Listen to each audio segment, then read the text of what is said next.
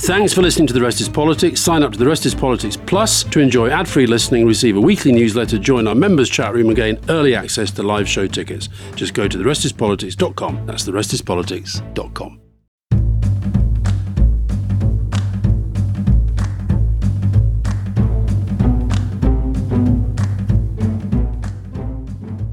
Welcome to The Rest is Politics. Question time with me, Rory Stewart. And me, Alistair Campbell. And a lot going on, and we've done our emergency pod. People haven't heard it, which I thought was very exciting. And then we've done our main podcast. And now we've got a lot of questions coming in on a huge number of different issues. But one that I thought we'd start with is Dr. W. Elliot Bulmer. If Scotland were an independent country, and I'm asking this knowing you're both ardent unionists, although I think I'm more of an ardent unionist than you are. I think you're ardenter than I am. Ardent. So it calls for a stretch the imagination. What should be the priorities of the Scottish government? A closer relationship with England or a closer relationship with Europe? If Scotland were independent, Interesting. If Scotland were independent, which I don't think is going to happen in my lifetime, if Scotland were independent, they'd have to focus on both. But I think actually one of the lessons of Brexit is that they'd have to address an awful lot of complexities about the unravelling of the relationship with the rest of the UK. So I suspect England would be... Yeah. Do you agree with that? That's the paradox, and it's the problem with both Brexit and Scottish independence, that the movement is driven by rejection. But then what you have to do is then spend the next few years really focusing on a very, very close relationship to get the best relationship you can, which is psychologically difficult because the people that have pushed for independence have amped up the anti-English thing, and then you realise that you're going to have to come to a lot of compromises, make a lot of concessions. I mean, something like 3/4 of Scotland's trade business links are into England, not out to Europe. And it would be very, very, very tough for the Scottish economy. It'd be an amplified version of what Britain went through leaving the European Union. Now, you and I were in Dublin together briefly last week, and after you left, I was at a dinner with some of the people who'd been at the event that we were at. And I did a round table show of hands. You know how I love my show of hands. And I was asking them their view as to whether they thought there'd be a United Ireland in my lifetime. I think that was the time frame. And not a single hand was raised. Gosh. And I think that is a major shift. And I think the reason for that is I've actually written my new European column about this because I was quite taken back by it. I think the reasons are them looking north and seeing a bit of a basket case with this political stalemate going on, but also looking east at us in Great Britain and thinking, do we really want to kind of get that much closer?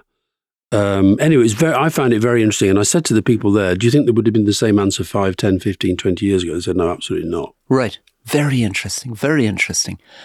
Here's a question from Tommy Heatley. Alistair, would you put Sinn Féin in the column of the 3 Ps? So to remind people, 3 Ps are populism, polarisation and post-truth. And the question is Sinn Féin a populist party? And to remind people, in case they've forgotten, Sinn Féin was the political wing of the IRA, right? And, we're in the middle of a huge controversies about people chanting Palestine should be free from the river to the sea. But of course, the IRA was absolutely committed to destroying the British state in Northern Ireland. Had no, it's an interesting question about recognising somebody's right to exist. But certainly, traditionally, Sinn Féin and the IRA did not recognise the right of the British state in Northern Ireland to exist and was associated with terrorism. So Tommy Heatley says he feels that Sinn Féin are a populist party. FFFG are not perfect. Fianna Fáil, Fine Gael. The big Irish political parties, not perfect, but I think they're working well together. Sinn Féin seems to have simple answers for very complicated problems. Love the pipes on the Late Late Show.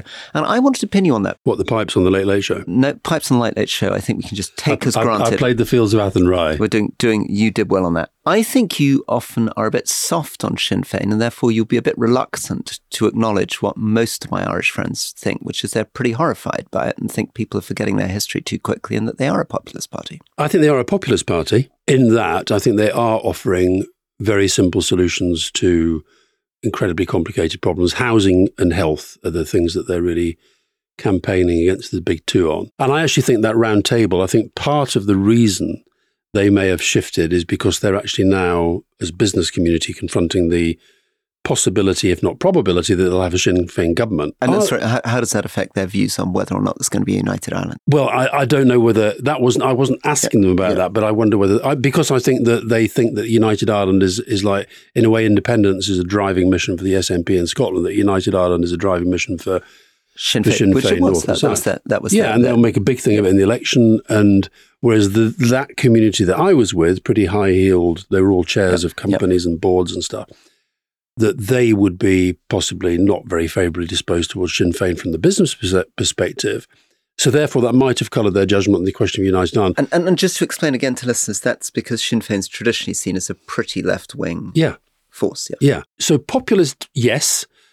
Polarising, I'd say no, in that I think they're trying to project themselves in a much more cooperative kind of way. So I don't think they're going out and saying, if you're not with us, you're a terrible person, which is kind of what polarisation is about.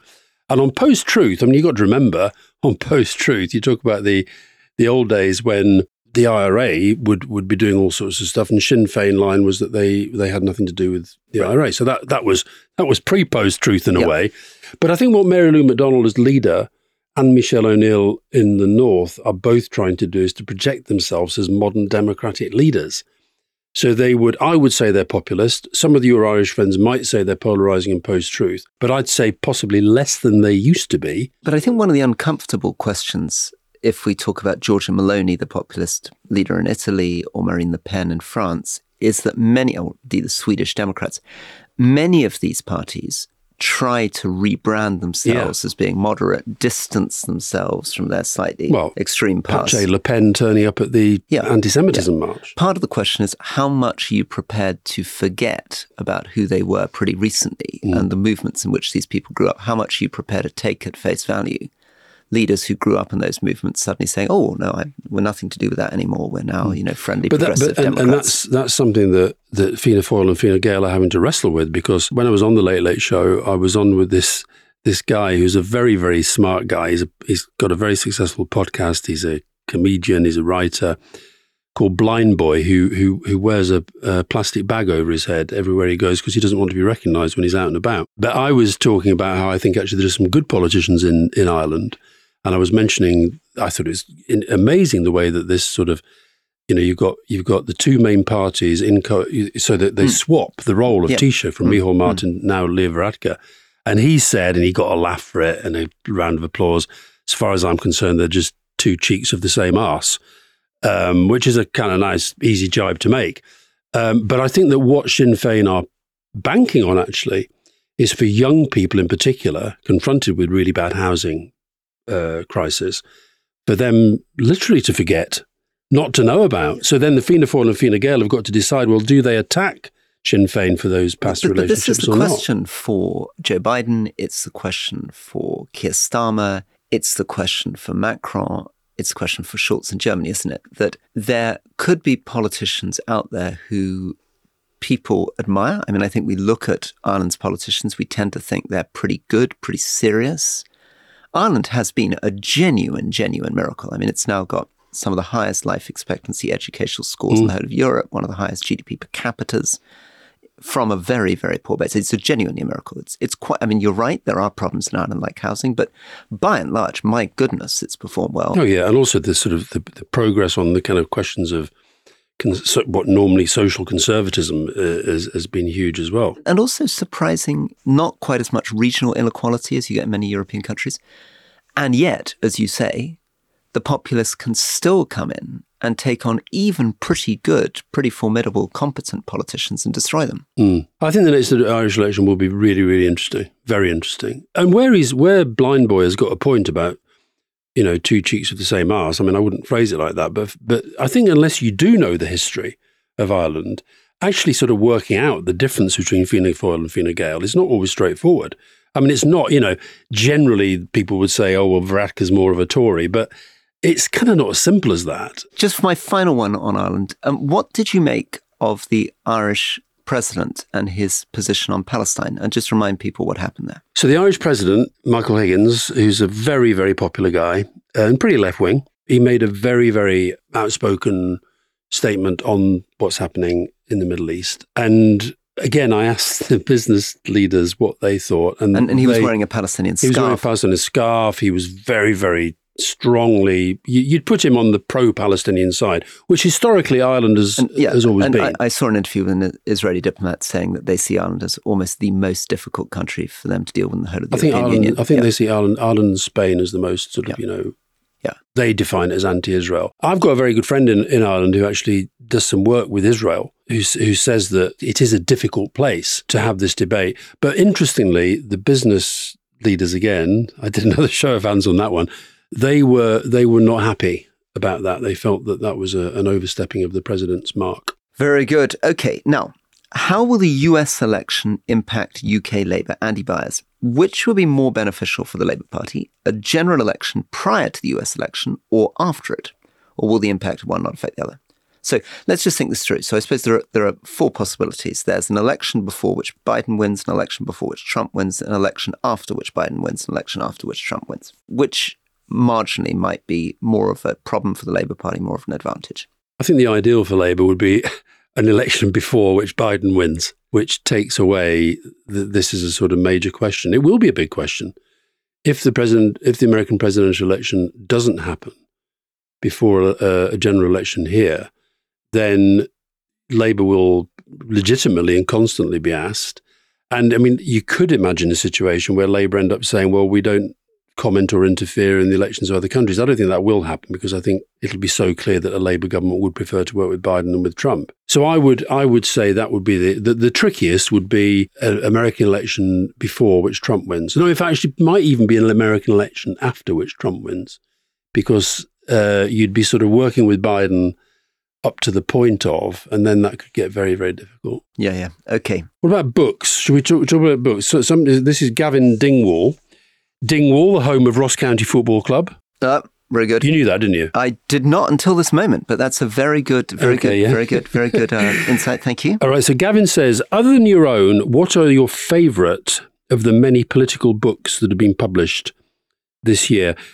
I'm going to start with a book that wasn't published this year, but which is very relevant this year. And that is a book by my old friend Donald McIntyre, who I'm sure you know, journalist, spent a lot of time in the Middle East. And his book is simply called Gaza. And if you really want to know the history of Gaza, then that is a book worth getting. I'm also going to give a shout out to Chris Bryant for his book Code of Conduct.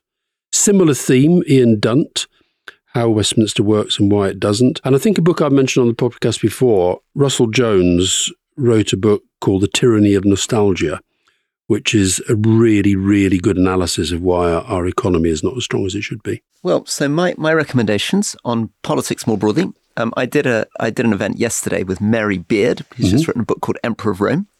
And we had a really... Rory, before we go on, we had a question a couple of weeks ago, which we didn't get around to, but I was also asked this by somebody called Alice in the swimming pool the other day. Mm-hmm.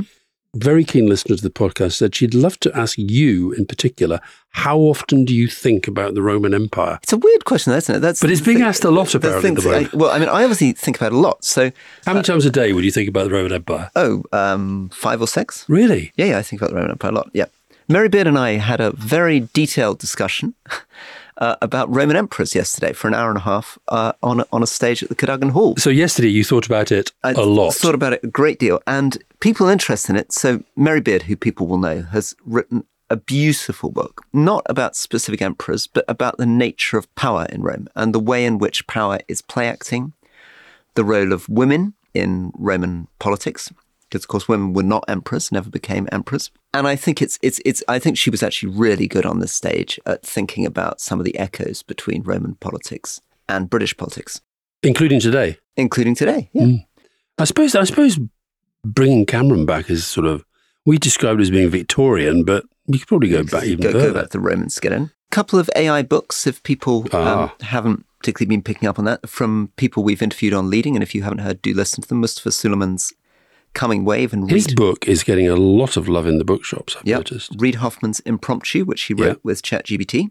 Yasha Monk, who I think we've talked about getting on the podcast, and I think we should at some point, has written a really powerful book called The Great Experiment.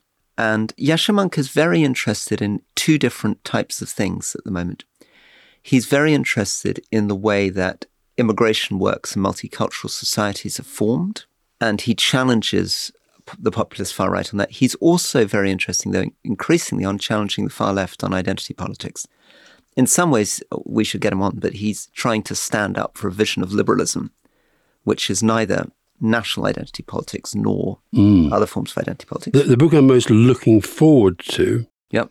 next year is that I'm not giving up on my attempts to get Angela Merkel onto the podcast. Oh, very good. That would be a real coup. And I know that one of her key advisors is a regular listener. Very good. So Merkel is not doing interviews at the moment because she's writing her book, her memoirs, which I think will be a great read. Yeah, let me put in a final plug for a book that I've just finished, which hasn't yet been published, but it's about to come out and people can pre-order, by Gary Stevenson, called Trading Game. Gary Stevenson, working class guy from London, who became a currency trader in a bank just before 2008. And it is the most chilling, terrifying account of the madness of those banks and their culture. I mean, I sometimes, there I am thinking politics is the most noxious, disgusting, bullying, horrifying game in the world. But when he describes these city traders in full roar, you see something absolutely appalling. I mean, both the way that he was treated by Citibank, the way in which they blew up the economy, the way in which they made money, the way in which their bonuses, and just the culture, the day-to-day culture of those trading floors. So Gary Stevenson, Trading Game. Now, we should just say that lots of people I know will have got your book and my last book through Coles Books, which is a fantastic bookshop down in Bicester. And any of the books that we mention on the podcast, at any time, you can get 10% off at Coles Books by becoming a Trip Plus member and see all the books we mention every week by signing up to the newsletter. Let's take a break.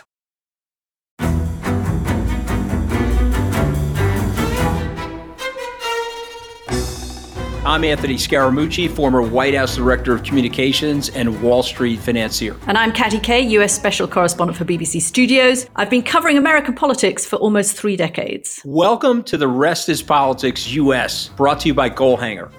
Go on, tell us, were those donations you made, like Obama in 2008, was that idealism? Were you hoping to get something out of these campaigns that would serve your own business interests, for example? So I think this will either make this podcast incredibly successful, Katty, or people will be horrified and they'll shut it off right now because I'm going to be very real with you. The Obama donation, I had gone to law school with President Obama. We were not classmates. I was a few years ahead of him. It was 2007. He was then Senator Obama. I had a check in my breast pocket. I went over to the senator. I said, Senator, you and I didn't really know each other in law school, but I'm about to hand you a big check. Can I lie to my friends and tell them that you and I knew each other in law school? Well, Obama looks at me, had the best smile in American politics since Jack Kennedy. Forever. Yeah, he lights up. He looks at me and says, I'll tell you what, if you double the amount of the check, we'll take it back to Hawaii. Okay.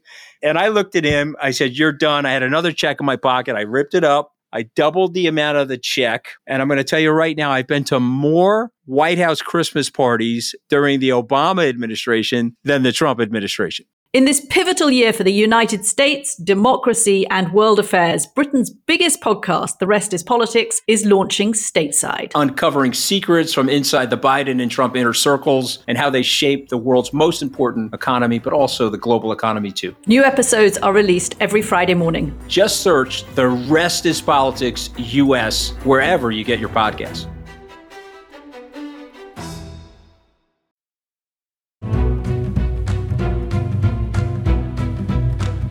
Welcome back to The Rest is Politics Question Time with me, Alistair Campbell. And with me, Rory Stewart, and a plug for our leading interview with Comfort Iro, who is a British Nigerian who is the head of International Crisis Group and gave us, I thought, a stunning interview looking at crises around the world, an amazing introduction to the complexity of the world today. What do you think? No, I really enjoyed it. Her work is meant to be about the crisis group exists to try to prevent crises. There are a lot of crises that have not been prevented. I don't think we can put the blame entirely on them at all. Yeah.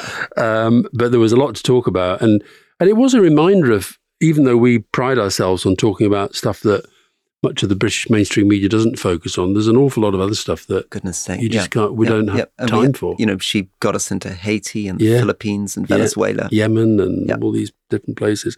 And I'm really looking forward to another leading interviewee that we've got coming up, which is Tony Klug. This is a guy who's represented both sides in the Middle East peace process debate. So I'm looking forward to that. Great, looking forward to that too. Thomas van der Wiel. Can you give your insights on the upcoming Dutch election and why Omtzigt and his new party NSC are doing so well in the polls? Have you been following this at all? No, go on, tell us about Dutch. Well, this guy, Peter Omtzigt, is a sort of centre-right kind of politician who's set up a new party, the New Social Contract, a few months ago. And he's currently leading the polls. And this is an election that was caused by Mark Rutte. His coalition collapsed.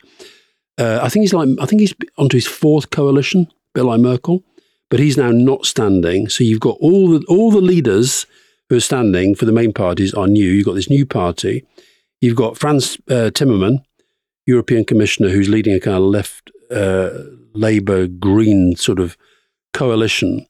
But Omtzigt is doing really, really well in the polls. And what do they stand for? And what do they do? They're quite interesting. That he's from a sort of centre-right background, but he's more left-wing on some issues. So he's a centrist. Is he seen as a sort of Macron figure? I don't think he's seen as a Macron figure. And also, interestingly, he said that he doesn't intend to be Prime Minister. So he's saying he's leading the party, vote for the party, and then they're going to decide who'll be Prime Minister. He's not come out of nowhere in terms of being quite well known in the Netherlands, but his party has literally just been formed almost for this election. So it's got elements of Macron. What's the platform? Why is he so hugely popular? What's the thing? What are they fed up with? What are they doing? Why do voters want him? Because he's basically saying he's sensible on the economy, but look after people kind of thing. And fairly obvious stuff, but in a... You wouldn't have thought you can blow up a political system with that kind of message. But he isn't really blowing it up, because one of the problems that has led to this election is that small parties can emerge and do very, very well. And if you look at the full list, I haven't got it in front of me, but take a look at the full list of all the parties that are standing. I mean, there are so many of them, but they will get some votes. And, because it's a proportional representation, some of them will end up in Parliament. But it's a very, very interesting one. And, maybe because Mark Rutte was there and was seen as quite a strong figure and he held things together, him going, I think, has possibly just opened up the space for people to look at other people differently. Frans Timmermans as well is doing pretty well. Who we may get onto the podcast. I would love to get him on the podcast, and we definitely will. If he becomes Prime Minister, we'd like to have Mr. Peter Omtzigt, and I can try my one sentence of Dutch out on it. That's very good. You remind us your one sentence of Ik Dutch? heb te veel op mijn doordelzak gespeeld. No, that is impressive. Yeah, do you know what it means? No. I've played my bagpipes too much. Very good. Very good. No, that's as true as well as beautiful. We should keep tabs on that and maybe talk about it again after the event. But Peter Omtzigt, definitely worth watching. Isgithen has written to us saying, are Hague and Miliband the most influential politicians in the UK? Are there disastrous changes to leadership elections within their parties, largely to blame for Brexit, Johnson, Corbyn, Truss and Sunak so clever? Initially, I thought this was a question about whether William Hague and David Miliband should be brought back. But this is about Ed Miliband and William Hague. And let me start on that. I absolutely agree with these questions. I think the changes to the leadership elections that allowed Boris Johnson to come through, allowed Jeremy Corbyn to come through, allowed Liz Truss to come through, were catastrophic. And at least the way the Conservative Party used to organise things before these Hague reforms, which allowed the MPs who actually work day in, day out with these people, knew that Boris Johnson was somebody who could not be trusted and would not have voted for him, I think, if they hadn't sensed that the power Labour, the party, and the party in the country would vote for him, was a much better system. And you can also make a democratic argument for it. I mean, it's difficult sometimes to get the head around, but the point is that at least the MPs are elected. Whereas the members of the Conservative Party in the country, 2.5 million when my mother was a member in the 1950s, now only just over 100,000 members. And they get effectively to select the Prime Minister. So this is totally much less democratic. Even though it's more people than the MPs, it's much less democratic because unlike the MPs, they're not elected. So I would like to return to a system where the MPs chose the leader. Yeah, well, it's interesting because this is where sometimes you have to be honest with people about the limitations of the franchise and democracy and the systems that you have. I remember Bruce Grocott, who is now in the House of Lords and was Tony's parliamentary private secretary. And I remember at the time of the changes in Labour's system that he was saying, "Oh, this is not sensible. This is not clever." The one thing the MPs always have in mind, first of all, they know the contenders better, and secondly, they have a broader interest in making sure they try to get the right person, whereas members will be a little bit, if anything, more divorced from where real public opinion might be. So he was always very, very, very against this. I remember that. And of course, it's a hard thing to argue against. What, you're saying that the members shouldn't have a say? Well, no, we're not saying that. We're just saying they shouldn't have as big a say as the MPs. And of course, the other problem is that a lot of MPs aren't terribly well respected in their communities. But I broadly agree with you. I think that that both the main parties should have another look at how they elect their leaders. Lucy Bishop. I'm a politics student at UCL, looking at what my next steps are for a life in the political sphere, particularly in foreign policy and diplomacy. Do I need a master's civil service fast stream? Any advice based on the requirements and skills needed before I start my career? So I'd say a couple of things on that, and maybe this is just too much my own experience. The first is I would really recommend, if you want to work in foreign policy, getting out and spending some time living in a foreign country, and ideally in a country in the global south and in a rural area where you're in somewhere very, very different, because one of the biggest challenges in foreign policy is understanding what life is like outside the capital city in a remote rural area in a developing country. So spend a year there. Secondly, I could not recommend the civil service fast stream more. It was life-changing for me. That 5 years I spent gave me so much of the basic skills of organizing myself, running meetings. How hard is it to get onto? It's a competitive exam, but it's a pretty fair meritocratic exam. In the days when I did it, it was largely an IQ test, basically a long IQ test. And then the final stage, you were given some exercises on doing some paper and chairing committees. But for the rest of my life, even, setting up a charity, it was drawing on that 5 years basic experience I had in the civil service, just set me up for life. Now, listen, this is definitely one for you. Ned Gibbons, why is the far right of the Conservative Party so powerful? The way I see it, their only way out of the current mess is to move towards the centre, but many in the party want to head further to the right. What am I missing? Another question, Amazing Grace, not my daughter, currently appearing in New York, by the way, at the Soho Playhouse.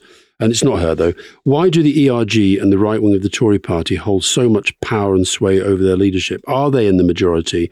What is it that makes the Prime Ministers dance to their tune? Well, it's actually not very different from the power that the left had with Corbyn and the Labour Party. It's partly that the Tory party members are older and more right-wing than the general population. It's partly that Boris Johnson bucked the trend in the 2019 election where he got an over 80-seat majority by tilting to the right when the conventional wisdom is that you should fight in the centre. But more than any of that, it's that people who are very ideologically charged, people who spend their time in an echo chamber talking to each other, it doesn't matter whether it's Corbynistas with their own particular socialist vision of Britain or whether it's right-wing conservatives with their particular, I don't know what it is quite. I mean, with Liz Truss, it's a sort of distorted tribute act to Margaret Thatcher. With others, it's kind of nationalism. But whatever it is, they operate an echo chamber. They talk to their party members. They convince themselves that everybody in the country agrees with them. And in the case of both Corbyn supporters and sort of Boris Johnson, Liz Truss supporters, of course, sometimes they're right. There are often things that the centre ground politicians aren't concentrating on that the public really care about. So Corbyn was absolutely right to say that the public were very, very angry about the 2008 financial crisis and the way that the banks got away with things and that no centrist party was really gripping that. And unfortunately, I think it probably is true that the right of the Conservative Party has caught on to something when they think that there's a lot of concern amongst the public about immigration. So there will be things that they say which resonate with people, which convince them that they're right about everything. But the major problem is the way that they can hold the balance of power out of all proportion to their numbers. So these horrible group, from my point of view at least, during Brexit, called the Spartans, led by Mark Francois, who eventually were reduced to a rump of barely kind of 30 people, in the end were able to control the whole party because that was the 30 votes that was needed. I saw last night, I was sort of channel hopping a bit last night, and John Craig on Sky News was reporting from outside this meeting of the so-called New Conservatives who'd been briefing that they were the new power in the land. And he said you could sort of count on two hands how many MPs were there. I think they overstate their power, And their power is given, when they say, why do the prime ministers dance to their tunes? It's the fact of the prime ministers dancing to the tunes that gives them their power. And what you've seen post-Corbyn, with Keir Starmer clearly going in a different direction, is that erodes their power. And I think you'll see that now this is why Sunak should have done this right at the start. I think what he's done with bringing back Cameron is going to erode their power. And I suspect before too long, I'll make a prediction that while the other hard right figure, Farage, is making a complete idiot of himself in... What, 1.2 million eating kangaroo testicles? 1.5 million. Yeah, I was offered $1 million at one point. Yeah, and you don't think for 1.5 you might change your mind when I'm a celebrity? I wouldn't. No, I think the tragedy... Look, if Farage is not stupid, right? And he's probably... Yes, he likes money. Okay, so he's gone there, he's making a lot of money. But I actually do think this is part of his rehabilitation into the Conservative Party. And just like Trump made his political name on reality TV, Farage is thinking the same game. And what I keep saying to people, any audience that's willing to listen, if we don't get serious about our politics again, we are finished.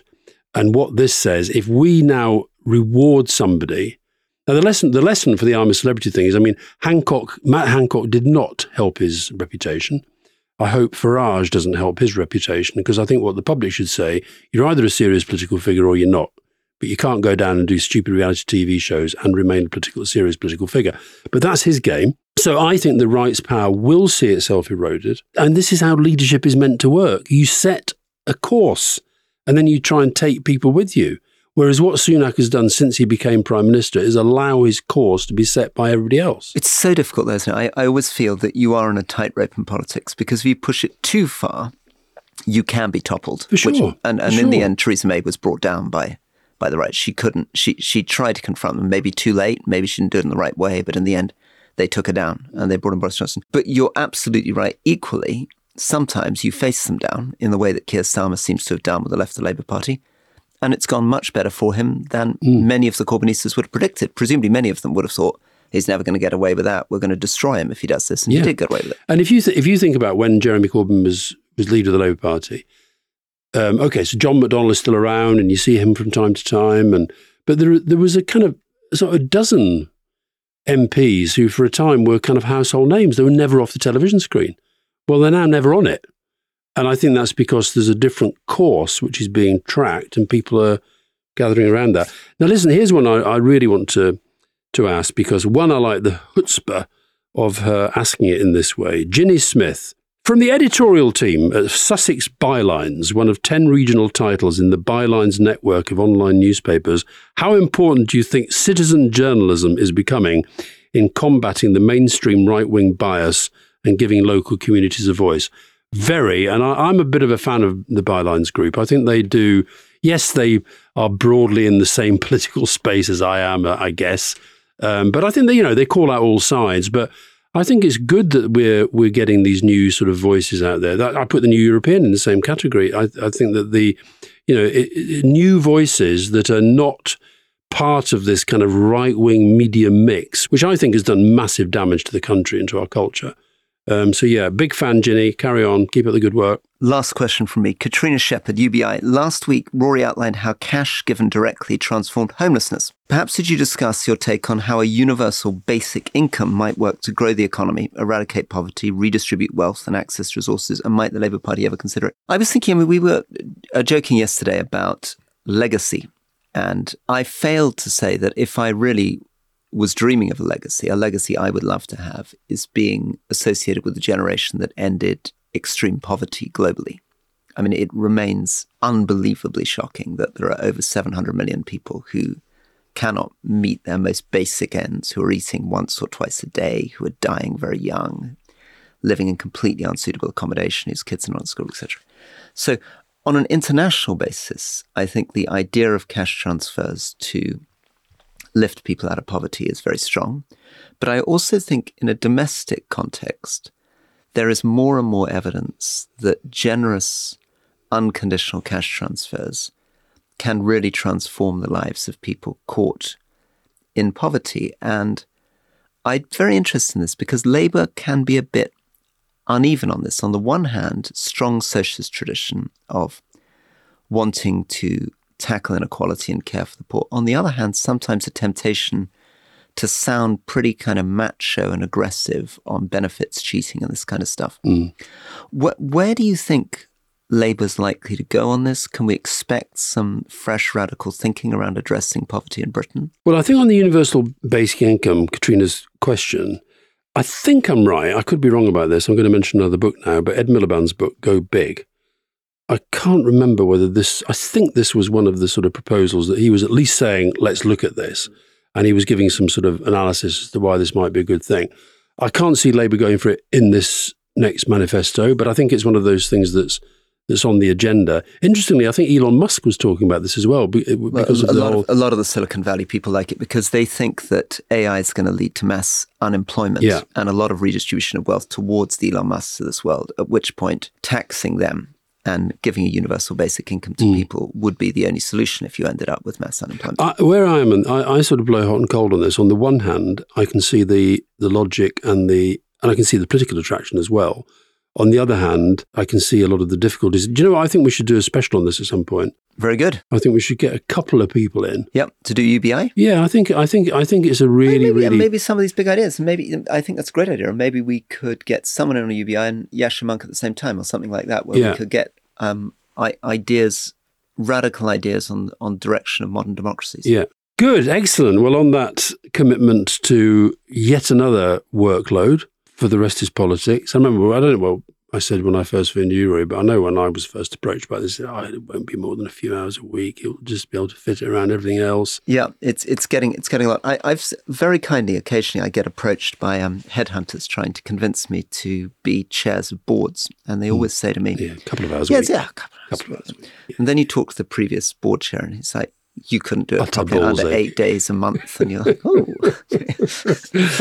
Anyway, not that we don't enjoy it, Rory. Not that we don't enjoy it. We love it. Thank you all for your wonderful questions. All the best. See you all next week. Bye-bye.